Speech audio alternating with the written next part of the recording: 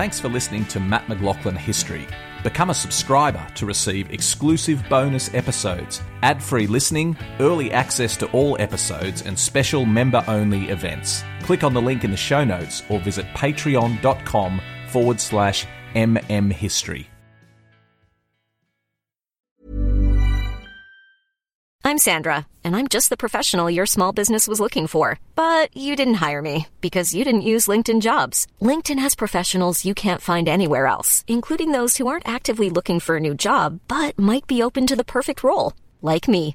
In a given month, over 70% of LinkedIn users don't visit other leading job sites. So if you're not looking on LinkedIn, you'll miss out on great candidates, like Sandra. Start hiring professionals like a professional. Post your free job on linkedin.com/people today.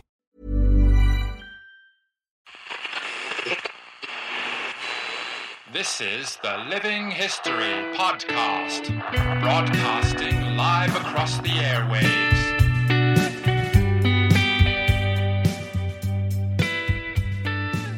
Hello everyone, welcome to Living History. Thank you for joining us. We've been doing a few movie reviews lately. There's been a lot of stuff going on in the world of movies and history. Today, a little bit similar to that, but it's really just a good excuse to talk about everyone's favourite topic, which is dinosaurs. Because there's a new Jurassic Park film out, the last one in the franchise, or so they say. But I thought it was a good opportunity to talk about some of the science behind the special effects that they do in the Jurassic franchise. And to help me with that, I'm joined by paleontologist Dave Hone. Dave, thanks very much for joining us. Thank you for having me on. Mate, I'm looking around your room there, and compared to my rather drab settings here, I'm seeing model dinosaurs, a lot of very interesting books, a lot of great images there. I mean, it just prompts me to say, I think you might have a job that we're all jealous of. So could you tell us a little bit just about what you do there at the university? This is only half of it. I mean, that's the quiet wall because it's got the whiteboard with my notes on it. The one I'm facing is a lot more books and a lot more models. I'm a lecturer at Queen Mary University in London, UK, and I mostly teach undergraduate zoology courses. And I have a zoology background, so I did a zoology degree as for my undergraduate, and then drifted is the only word really into paleontology, kind of moved sideways from living and recently dead stuff into very dead stuff. And so, most of my research is based around dinosaurs and pterosaurs, the flying reptiles that lived alongside dinosaurs but are not dinosaurs. I always have to make that point. And I look at their behavior and ecology mostly, though I've named 15 or so species as well, and other bits and bobs. And then I like doing outreach. I've got a podcast. I've written a couple of books. I've got another one coming. There's a bit of kit and caboodle, really. Mate, it's fantastic. I mean, the first question I should ask you at the outset is, are you a fan of the whole Jurassic franchise? To be honest, not really. I mean, partly at this point, just the grind of it, 6 films, even spread out over 20 years is a bit much. But I'll be honest, I don't think they're great films. And I include the original Jurassic Park in that. The more I rewatch it, the less I like it. And to be really clear, that's not because of the dinosaurs. I like that stuff. I find the rest of it kind of drags. Because I love the old, I've seen the original 1933 King Kong multiple times, which has some wonderful dinosaurs. I'm a massive Ray Harryhausen fan. There was a recent exhibition of some of his stuff in Scotland, and I was amazed to see that I got name checked in some of the notes because I'd written this thing about how great Harryhausen's dinosaurs were. And they're like, look, even paleontologists think he's great. Things like A Million Years BC is a bit rough, but things like Valley of Gwangi is a fantastic film, and it's a great film. And I think a lot of this stuff is, not even kind of, I can watch dumb movies. I like dumb popcorn movies. I'm not immune to their charms. I just don't think these are a lot of fun, to be honest. We should ask. You may have picked the wrong person. That's great. Thanks for your time, Dave. We'll wrap up there. No. I think we're all in agreement on this. I think it's a fun excuse to talk about dinosaurs rather than an engaging movie review. I will ask you a question relating to the movie though. Is that science possible at some stage in the future? Are we going to be drawing DNA from mosquitoes in amber and cloning dinosaurs? Basically, no. I mean, essentially impossible. With my good scientist hat on, I want to say never, but this is, so unbelievably unlikely and difficult in so many different ways, that, it's not even a near future thing, maybe in the next century. No, it's functionally impossible. DNA just doesn't survive that long. To build an extinct organism like a dinosaur, they're so long extinct. We're not talking about mammoths that are, maybe separated by elephants or a couple of 100,000 years, or at least we've got. That's a slight misstatement. Mammoths are more separated from elephants than that, but at least we've got mammoth DNA that's hundreds of thousands of years old. Even that stuff is badly degraded. It's chunks of DNA, which is a very, very long way from having a complete strand. A very long way away from having a complete strand folded correctly, which is an important step that everyone tends to overlook as well. And so if you can imagine, when we think hundreds of thousands of years is a problem, and the record for DNA is something like, I want to say something like 700,000 years old. Bear in mind, I have nothing to do with this ever, because it just doesn't show up for dinosaurs. If you're then going back to 65 million years, if you can even get out some bits of fragments, you'd be doing astonishingly well. But that's like having, half a dozen nuts and bolts from a car, and they're all crushed and degraded and broken as well, and going, oh yeah, we can build a working Ferrari from this. No, you can't. If you can get those nuts and bolts and, a strip of rubber and one bit of plastic, you are not rebuilding a working car from that.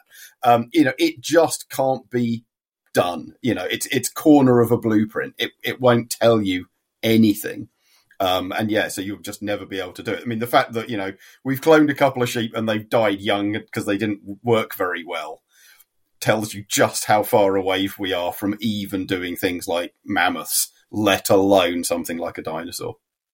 Well, I think that's good, because at the outset that clears up the movie aspects of the whole thing, and what it enables us to do is... You say that, but we've been saying that since the first one came out, and yet here I am still answering this question. That's very true. Which is not to be disrespectful to you or the audience, but the fact is, this keeps coming round because it keeps coming round. These ideas don't die. They are sunk into the public consciousness, and that's not accusing the movie. It's fiction. But this really has become a thing that, people think, oh, well, it's just a matter of time. And it really isn't. Well, I think it's an interesting thing. We don't want this to become a movie and a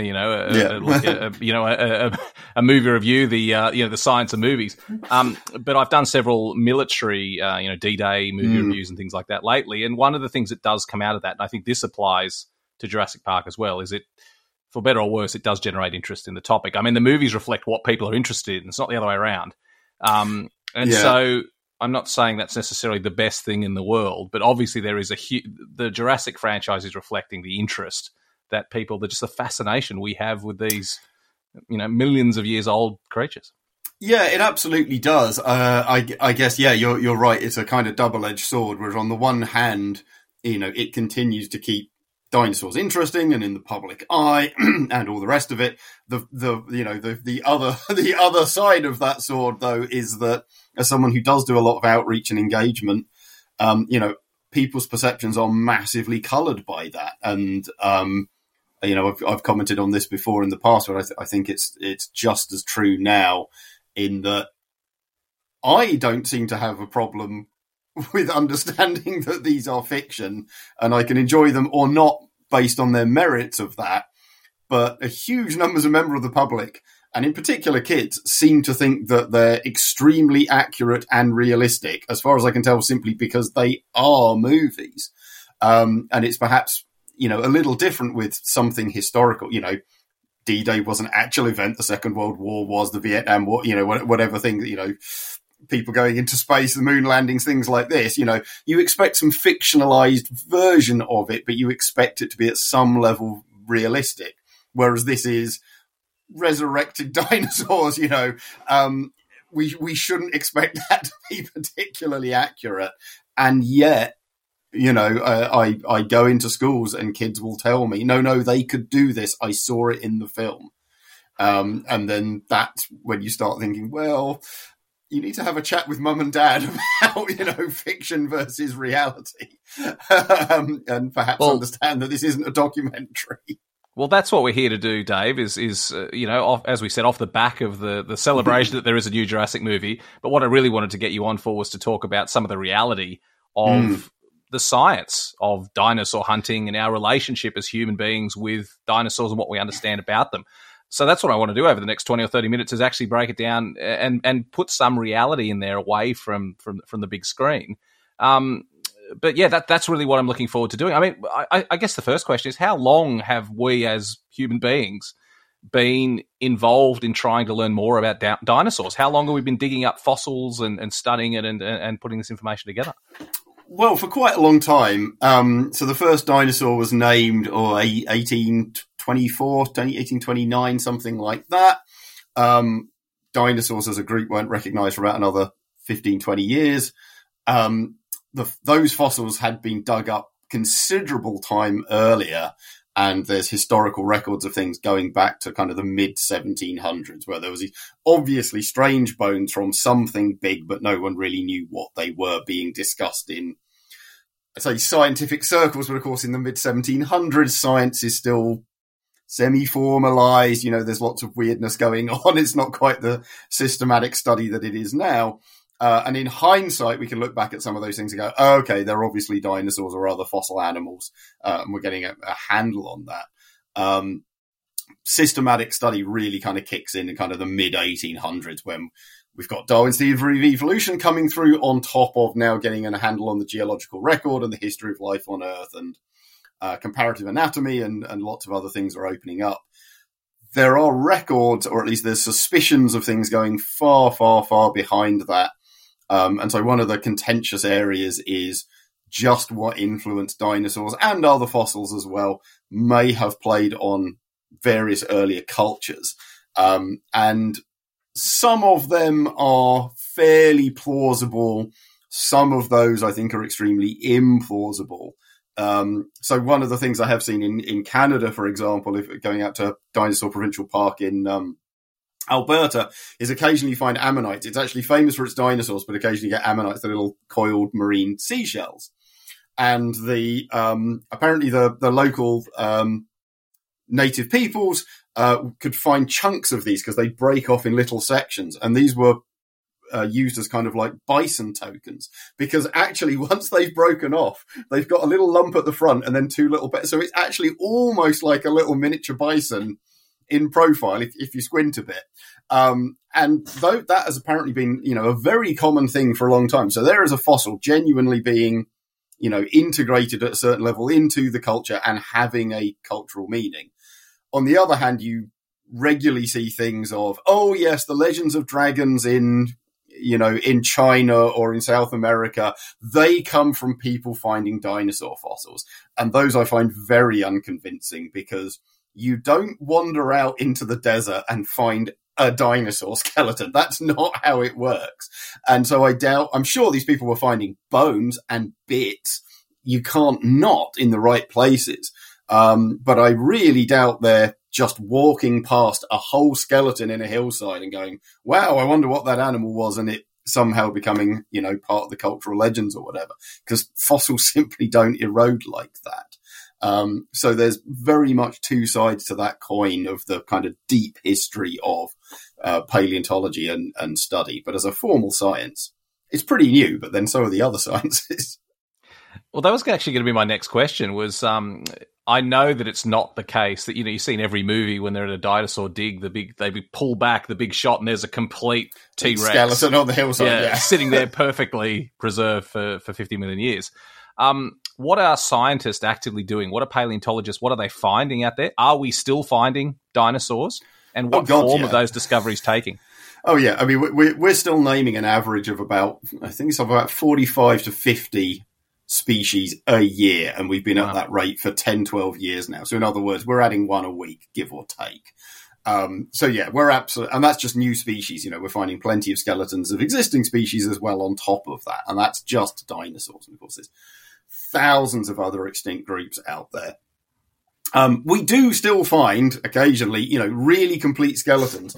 Those those occasional shots, as you know, every documentary or certainly every film has to have the skeleton on a hillside.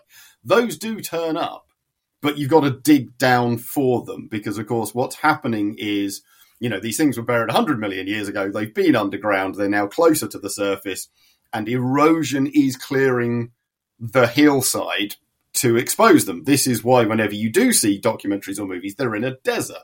Why? Because we can't dig for dinosaurs under a forest. You'd have to clear the entire forest or whatever. You know, Paris is built in the Paris Basin. Oddly enough, Paris sits on a really quite nice fossiliferous layer. We're not digging up dinosaurs in the center of Paris for a fairly obvious reason.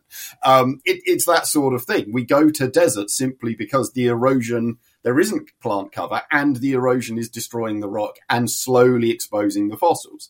But of course, what happens is if you leave that long enough, the fossil itself will start to erode as well. So what we're generally looking for is bits of bone coming out of a hillside, telling us there's more in there, but it hasn't yet been degraded.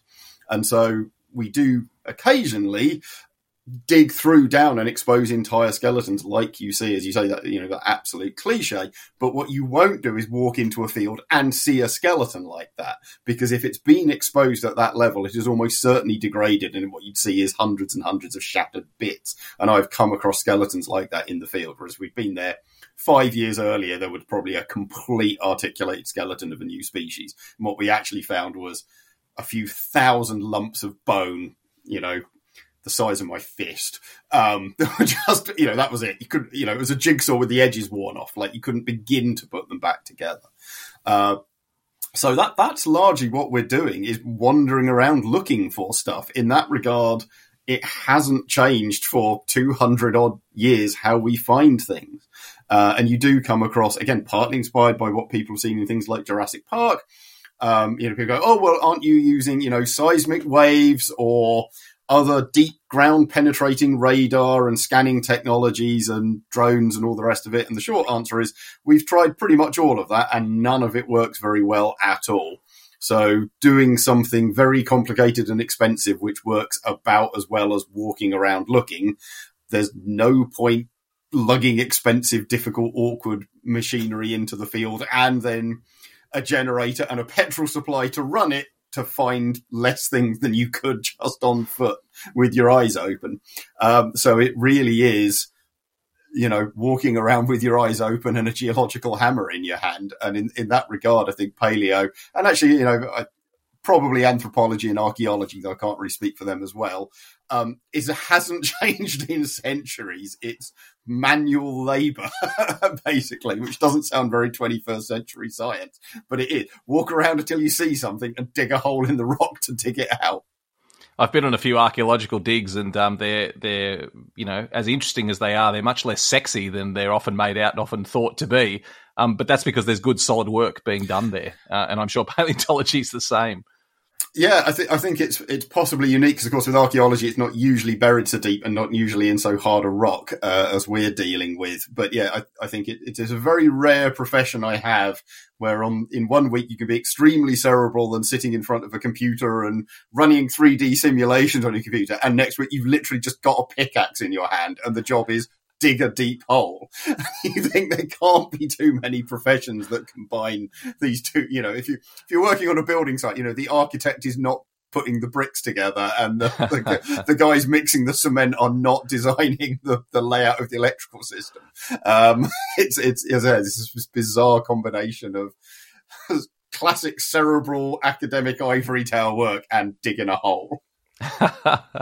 Well, as you said, it's an evolving science. You know, it's you know, you're doing the work that was begun 200 years ago, and we are a long way from the end of the journey. Are you still surprised by the things you uncover in the ground? Yeah, and what we can do with them. So, a small plug. I've just got a book out looking at the gaps in our knowledge and things that I think we probably will fill in the coming years, because either the discoveries are there or the technology is coming or the techniques have come to expose them.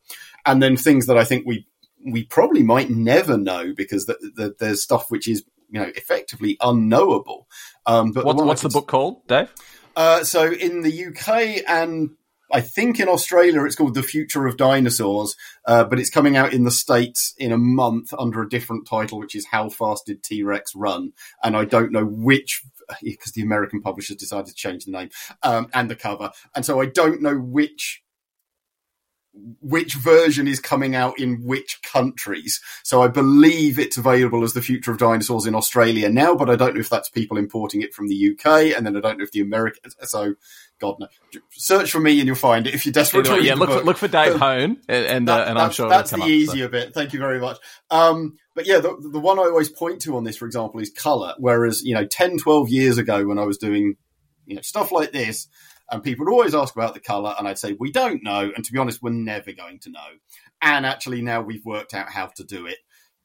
Brackets, massive caveat, sort of ish. But the fact that we've gone from it being something that I think I and, pretty much all my colleagues would have said, we're just never going to be able to work this out. It's just unknowable. And the fact that we have developed a technique to begin to reveal that is perhaps not quite a game changer, because that's still very, very early stuff. But the fact that it's even possible was just something that, I considered unimaginable. And therefore just shows you how bad we are at interpreting the fossil record. And as you say, how much further we've still got to go. Well, tell us about that in layman's terms, if you can. I mean, if you're talking about, we wanted this to be an interesting conversation about dinosaurs. If you're talking about, we now have a fair idea of potentially the colour of dinosaurs. Yeah, tell us about that. We do. So what it comes down to is tetrapods, so mammals, birds, reptiles, and I'm not sure about amphibians actually, but we don't need to worry about them. One of the main ways that colour is composed in them, and that includes us, are these little subcellular structures called melanosomes, which contain various forms of melanin, which some people might well have heard of melanin. It tends to be a reddy brown colour through to black. So our hair colour, our skin colour, a lot of this is down to melanin. And indeed it is in a lot of these other animals as well. It turns out, more or less by a quirk of evolutionary history, that different shades of melanin are preserved in different shaped melanosomes. So if you can imagine, if you go to the hardware store, and red paint is always in a round pot, and black paint is always in a square pot, and blue paint is always in a triangular pot, or whatever. You don't actually need to see the colour to know what's in there. The shape alone will tell you what colour it is. And it turns out that in a few rare fossils, the melanosomes are still preserved. The colour inside is gone, but since we know that in basically all living tetrapods, the colour is linked to the shape that it's in, it's reasonable to infer that's also true of dinosaurs, and by the way, also fossil birds and reptiles and mammals and some other things as well. And we're starting to look at them. It started in dinosaurs. We can look at the skeleton, we can look at the fossil with feathers or skin or whatever it has. We can look in a very powerful microscope to find the melanosomes. We can see what shape they are. We know what colour that bit of the animal was. We can therefore have an idea of its colour and pattern. Mother's Day is around the corner. Find the perfect gift for the mom in your life with a stunning piece of jewelry from Blue Nile. From timeless pearls to dazzling gemstones, Blue Nile has something she'll adore. Need it fast? Most items can ship overnight. Plus, enjoy guaranteed free shipping and returns. Don't miss our special Mother's Day deals. Save big on the season's most beautiful trends. For a limited time, get up to 50% off by going to BlueNile.com. That's BlueNile.com. Burrow's furniture is built for the way you live. From ensuring easy assembly and disassembly to honoring highly requested new colors for their award-winning seating, they always have their customers in mind. Their modular seating is made out of durable materials to last and grow with you. And with Burrow, you always get fast, free shipping. Get up to 60% off during Burrow's Memorial Day sale at burrow.com/ACAST. That's burrow.com/ACAST. burrow.com/ACAST. What is it telling us about the colours of dinosaurs? What have you learned? So some have pretty camouflage colours, which isn't a massive surprise, but is still very nice to see. Some are largely camouflage, but with some bright red patches on them in places, which again is kind of what we see in quite a few things like, woodpeckers. We've got a couple of dinosaurs which are black with some white patches and spots on them, and then a bright red head. And it's like, that's not a million miles away from quite a few woodpecker species and various other things like that. A bit of display against a generally camouflaged background. That's about as far as we've got. As I say, it's early days. We've worked this out for about half a dozen animals. For each of those, we've only done one individual. So it may not tell us very much about what the species as a whole is like. Males and females are probably going to be different. Adults and juveniles are probably going to be different. They might molt in winter. Most of these come from fossil beds where we know it's very cold and there's probably a lot of snow in winter. So it could well be that they turned white then. All of that stuff is still yet to come. And on top of that, the melanosomes and their orientation, which we don't have, is only part of the color story. So it's more like we're looking at dinosaurs through some kind of Instagram filter, where it's giving you an idea of what that real color is, but it's probably not giving you the true colors. But again, the fact that we can do that when we'd assumed it would just be a blank image forever is, just such an enormous step forward. And who knows what we're going to work out in future now we're beginning to get a handle on this much. So it's definitely an area that's going to just get bigger and bigger and bigger and more detailed. It's just going to take time. That's extraordinary. Even to say that, black with white spots and a red head. I mean, these are not how people envisage dinosaurs. Well, let's talk a little bit more about that. What are the discoveries that paleontologists are making that are changing our perspective of what dinosaurs are like? Because we all have the impression of a brontosaurus, drab brown. We all think we know what a dinosaur looked like. What are the things that might surprise us a little bit that we're now discovering about dinosaurs? I think I'd like to think that by now, feathers is just a known thing, that, a large number of dinosaurs, particularly the bipedal carnivores, including T-Rex, brackets probably, had feathers of some description of them, on them. That's one of those things which is like, most people I tell that to go, yeah, I knew that. And then every so often there'll be one person going, what? This is utter news to them. So I never know quite how universally understood this is. But yeah, lots of dinosaurs had feathers. So we know that much. Again, people still have, this is one thing Jurassic Park did do well, at least the first couple, really brought them forwards in terms of going from those, so you say, very drab, tail dragging, fairly slow, potentially stupid, hanging around in water kind of picture to a much more, late 20th century and into the 21st century view. Though frankly, some of the Jurassic World films have actually dialed back on that, and they have rather more 60s looking dinosaurs, which is therefore really does a disservice to the modern science. But yeah, dinosaurs are fundamentally more bird-like than lizard-like. These are upright, active, probably inverted commas, warm-blooded animals, plenty of which were pretty smart. I'm not suggesting they were geniuses by any stretch of the imagination, but the idea that, they're kind of dumb as a rock and, you hit them and about 5 minutes later they might go, ow. This just isn't true at all. And certainly, the very bird-like ones were very bird-like. I know that sounds trite to the point of redundant, but, those dinosaurs that are closest to the bird lineage, so birds are literally living dinosaurs, if I magically waved a magic wand and pulled one out of the ground and made it alive and had it running around a park, gliding or possibly flapping awkwardly between trees, most people wouldn't give it a second glance. It would look like a bird. And weird one with teeth and some bigger claws than you might be expecting, but fundamentally a bird. And it would have the traits and habits of birds, which is, I think, beyond what a lot of people realize. They're looking after their young. They're brooding eggs in nests. They're running around at night. Some of them are probably quite smart. These are, they are, and indeed were, living animals, which again sounds kind of trite. They were living animals. Yeah, but people think of them as bones. And the thing is, that's what we've got left of them, but that's not what they were. They ran around, they climbed, they signaled to each other, they mated, they looked after their offspring. Some of them had to solve puzzles. They ate stuff. They had to find food. They had to migrate. They had to live through difficult conditions. They were evolving organisms over 150 million years. That's a pretty big thing. And so to reduce it to, look how big many of them were, I think does them a pretty big disservice. Well, I think it's one of the things that perhaps the original Jurassic Park did well, that we should give it credit for, is it might be a symptom of the fact that early dinosaur movies, the dinosaurs were all made out of plasticine, or they were badly working puppets, or, it limited how we could depict them simply by the technology of the movie.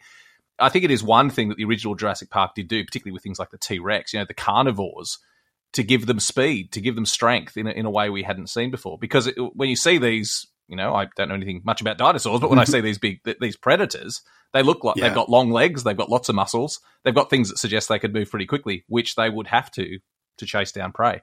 And I think probably the original Jurassic Park is one of the first movies that actually took that approach, compared to the lumbering T-Rex that sort of wanders around and then falls over when you throw a rock at it. Yeah, going back to Harryhausen, if you look at something like 1 million years BC, the theropods there are pretty quick and run around and jump and do some fairly active things, but they've still got this very kind of called the kangaroo pose where, they bolt upright with the, head pointing almost skywards and then the tail down at the ground. But he had them moving pretty fast. And that was, again, quite novel. Then you'd still see, admittedly, the bad dinosaur books of that era showing them as, they only survive when they're chest deep in water and all the rest of it. But yeah, getting that posture right, and as you're right, getting them running around at night, and things like this, made really quite a difference. Though going back to a slight bit of movie critiquing, one of the things that Spielberg did do was he hid them. Rather like Jaws, where famously you don't see the shark because the damn thing never worked. I think part of the reason you don't see the T-Rex for so long, and when you do, it shows up at night, is it's easier to hide the fact that some of the CGI was a little bit clunky, and the giant animatronic, though brilliant though it was, had no legs because you can't make a thing that size run around. And shooting it at night with a rainstorm really helps hide that quite effectively. And so it's not as obvious. And I think part of the problem with some of the films that have come since is everything's in bright daylight and trying to interact in a real brightly lit world. And that is always going to highlight those tiny bits of CG where you can never quite match the lighting and the depth of field and the subtlety of the focus and stuff like this, and therefore actually makes them stick out. When people say, the CGI doesn't look very good, often it's absolutely astronomically good. There's enough uncanny valley that your eyes pick it up. And you can mask that very easily by dropping the light level and having one spotlight from a car headlight that you can turn off and on and flicker a bit. But the flip side of that is it actually shows them, doing things, as you say, that people didn't show before. And again, even documentaries, even like the recent Prehistoric Planet, which is absolutely magnificent, but you can go back to things like Walking with Dinosaurs. We had Planet of Dinosaurs about 15 years ago and stuff like this. They don't show dinosaurs at night. Why? Because people don't want to see that or kind of don't expect to see that. And you often, again, my point about, dinosaurs as living animals, again, from a movie and even a documentary point of view, it's not very interesting to show dinosaurs doing what they were probably doing the vast majority of the time, which is either eating or sleeping. Even when we watch the best wildlife documentaries, no one wants to watch a real-time film about lions, which consists of them sleeping for 22 hours a day and then occasionally getting up and lumbering to a waterhole and every 3 or 4 days trying to dismember something and eat it. That doesn't make great TV, but that's probably what T-Rex was doing. And, Apatosaurus was probably eating 20 hours a day because otherwise it's going to run out of food. That doesn't make great TV or a movie either. What we have to have is them killing each other or mating or trying to migrate or cross a river or do something more exciting. But it does mean you end up with this, rather biased view of them again as living animals and what a normal day was like for them. What are they getting right in these movies, Dave? Because we've talked about a few of the things that they've, obviously there's many inconsistencies with the science, but from your position, when you look at that, you go, okay, they've done that well. What are those things? Are there any? Yeah, there's a handful. I mean, it's one of those things where I think, like almost any progression in this sort of way, it's, you know, getting even close to begin with is extremely difficult, and then you start getting into the details, and then the details of the details, and then the details of the you know, you can go on forever, you know. And with my level of knowledge and understanding, you know, I can start nitpicking about, well, you know, that toe's not at quite the right angle that it really should be. Then you go, oh, come on, now, you know, I feel bad that I'm nitpicking at this level. But there's definitely better and worse models that, you know, look more or less accurate in how they're portrayed. I mean, the thing that I always find, you know, kind of annoying and egregious is when there's, you know, really weird things like Pteranodon, so the big winged reptile, the big head crest out the back of its head that pretty much everyone knows. You know, you see Pteranodon absolutely everywhere. Pteranodon's name means toothless wing. It's the flying one with no teeth, and they put teeth in it. And it's like someone's gone to the trouble of making a model and animating it with a feature that it's named for not having. That seems like a real waste of time and effort to make something actively worse than it should be. And that's the stuff which I find, you know, kind of really annoying, because I can't conceive of the reason for it. Presumably the reason is we thought it looked better, which on the one hand, again, fair enough, it's a movie. If that's what you want to do, go for it. But on the other hand, come on. You know, I don't think anyone is paying that much attention to details like that, except perhaps me. And then, as I say, you know, someone's actually gone to the effort of doing it. But yeah, the original T-Rex, it's got its problems, but it's actually pretty good. The original Triceratops is great. Some of the other horned dinosaurs are pretty good. Yeah, but you know, things change as well. You know, the Stegosaurus is in the original Jurassic Park Lost World, so Jurassic Park 2, effectively. The Stegosaurus in that is magnificent. I think it's just about the best model they produced. It's a bit big. In fact, it's very big. But other than that, it looks magnificent. And then they redid it in the Lost World series, and it looks awful. They've completely changed the posture and made it look like a, you know, 60s kind of tail dragger. And it's like, again, you know, someone's taken an existing good, accurate, detailed model and actively made it worse. And for what purpose is beyond me. What do you think it is, Dave? Why are we so fascinated with dinosaurs? What is it that just makes... Because as we said, that these movies aren't made in a vacuum. They're made because every kid has a lunchbox with a dinosaur on it. So many adults.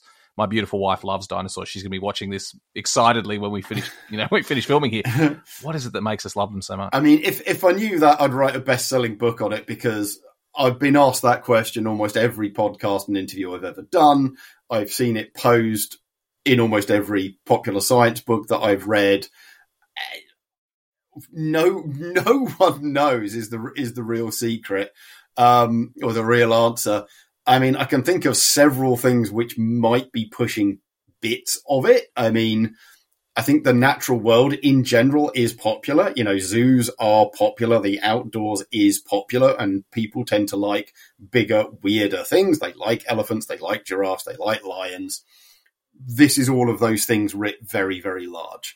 And, you know, they have a strangeness to them, which is kind of simultaneously alien, because there's really nothing quite like a Diplodocus, but also familiar. They are reptiles. They are part of Earth's history. And that's one side of them. I've seen people kind of say, one thing I quite liked was the idea that kids really like them because they're safe danger, if that makes sense. You know, T-Rex is unbelievably massive and giant and powerful and scary, but it is dead, and it is only a skeleton, and that gives you a little bit of safety whilst it being a fascinating, dangerous animal. One thing that I've thought about myself quite a lot in recent years is the kind of way they came into public consciousness.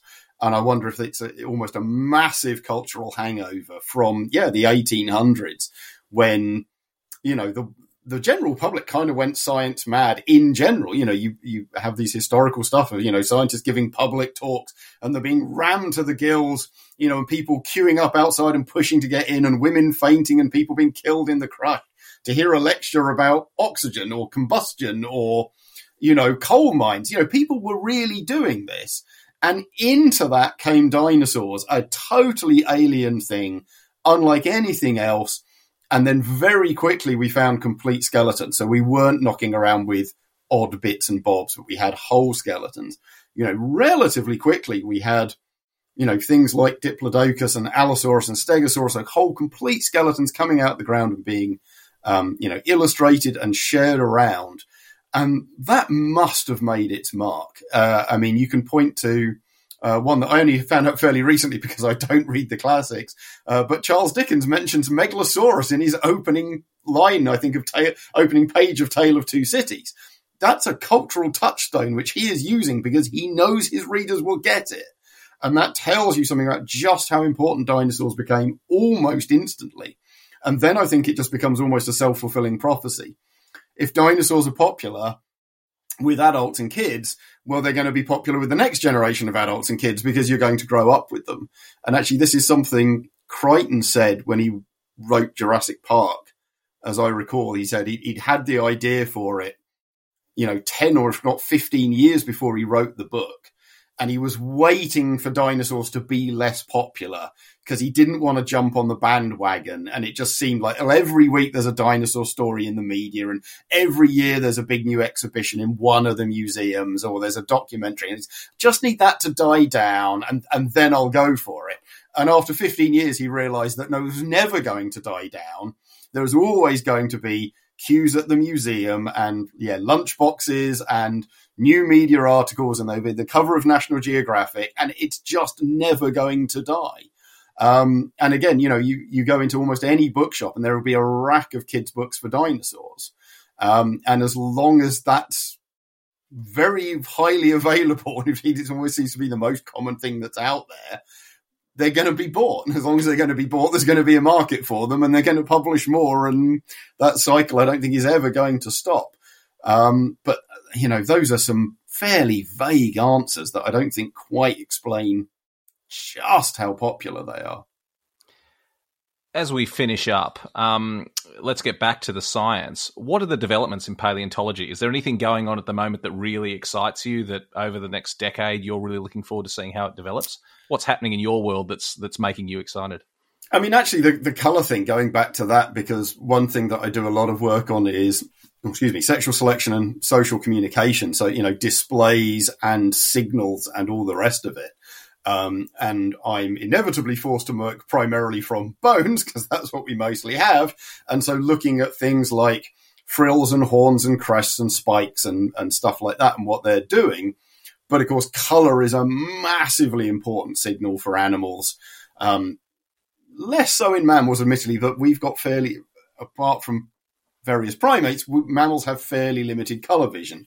Dinosaurs would have had the same vision as birds and reptiles, which means that they can see into UV. So they've got enormous range of colour vision. So colour is going to be a massively important thing for them. And we've got a terrible handle on that. And as I kind of said, you know, we've got things like a couple of dinosaurs where it's like we've got a pretty good idea of the colour of one. Well, right, but is that a male in the breeding season, or is that a female in her camouflage plumage, or what? And how does that change over time and different places and different ages and all the rest of it is going to give us a much, much bigger and better understanding of what those colours are trying to do and how they're being used. And personally, I think that colours and signals had a very important role to play in the very origin of feathers and their spread across dinosaurs. And therefore, as a pre-flight adaptation, you know, this is a massive part of bird evolution, and understanding what role colour was playing in them, you know, could, because you always got to be careful, but, you know, could really begin to answer that question, you know, properly and kind of once and for all. And so that is an area that, even though I'm not really working in it because I'm not playing around with these fossils and looking at that colour, but where that's going is, you know, really interesting for one area of research that I'm interested in. And probably the other big one is just the technological expansion. All scientists have always embraced technology. Paleo's a pretty poor field. We're reliant on second-hand, next generation technology where it becomes cheap enough that we can afford to borrow it or buy it off usually the medics and the vets and often the engineers.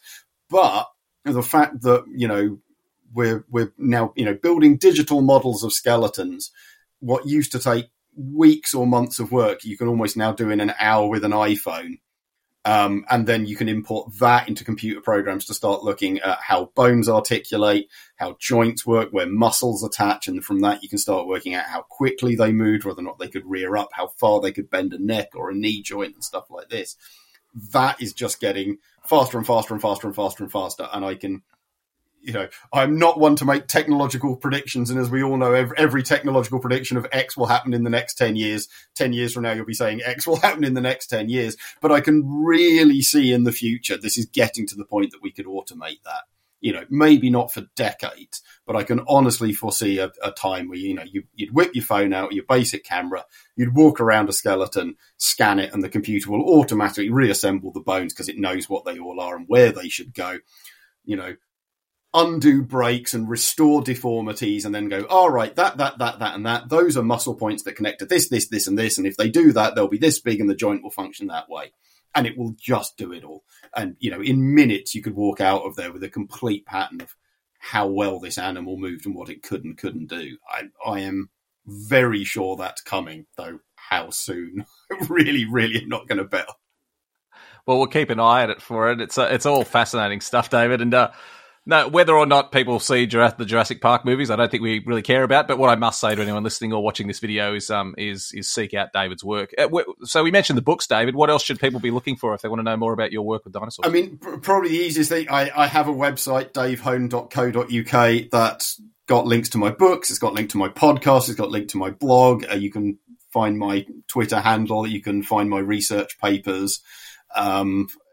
If people are desperate to contact me, my email address is on there, but please don't. I get far too many emails at the moment. I mean, I think Jurassic Park has just generated the next wave, but the last couple of weeks, it has been, an email a day, which doesn't sound like much, but when it's a long list of questions, and you don't want to disappoint people. On the other hand, I have got better things to do than answer a question I've answered 20 times already this month. Leave it there if you can. Well, let's encourage people to do that. Go and check out David's work, and in a very passive manner. But no, we appreciate you. We appreciate you taking the time to come and talk to us about it because, as I said, we've only just scratched the surface. There's as many questions as there are dinosaurs. But it's just been so great, mate. And it's great work you're doing, and you're delivering in a way that is very entertaining and consuming for people as well. So we appreciate you taking the time. And as I said, I encourage everyone to go and check it out. But in the meantime, Dave, thank you so much for joining us on Living History. Thanks for having me on. Thanks for listening. Don't forget to subscribe and leave a review for the podcast, and visit livinghistorytv.com for more great history content. Mom deserves the best, and there's no better place to shop for Mother's Day than Whole Foods Market. They're your destination for unbeatable savings, from premium gifts to show-stopping flowers and irresistible desserts. Start by saving 33% with Prime on all body care and candles. Then get a 15-stem bunch of tulips for just $9.99 each with Prime. Round out Mom's menu with festive rosé, irresistible berry chantilly cake, and more special treats. Come celebrate Mother's Day at Whole Foods Market.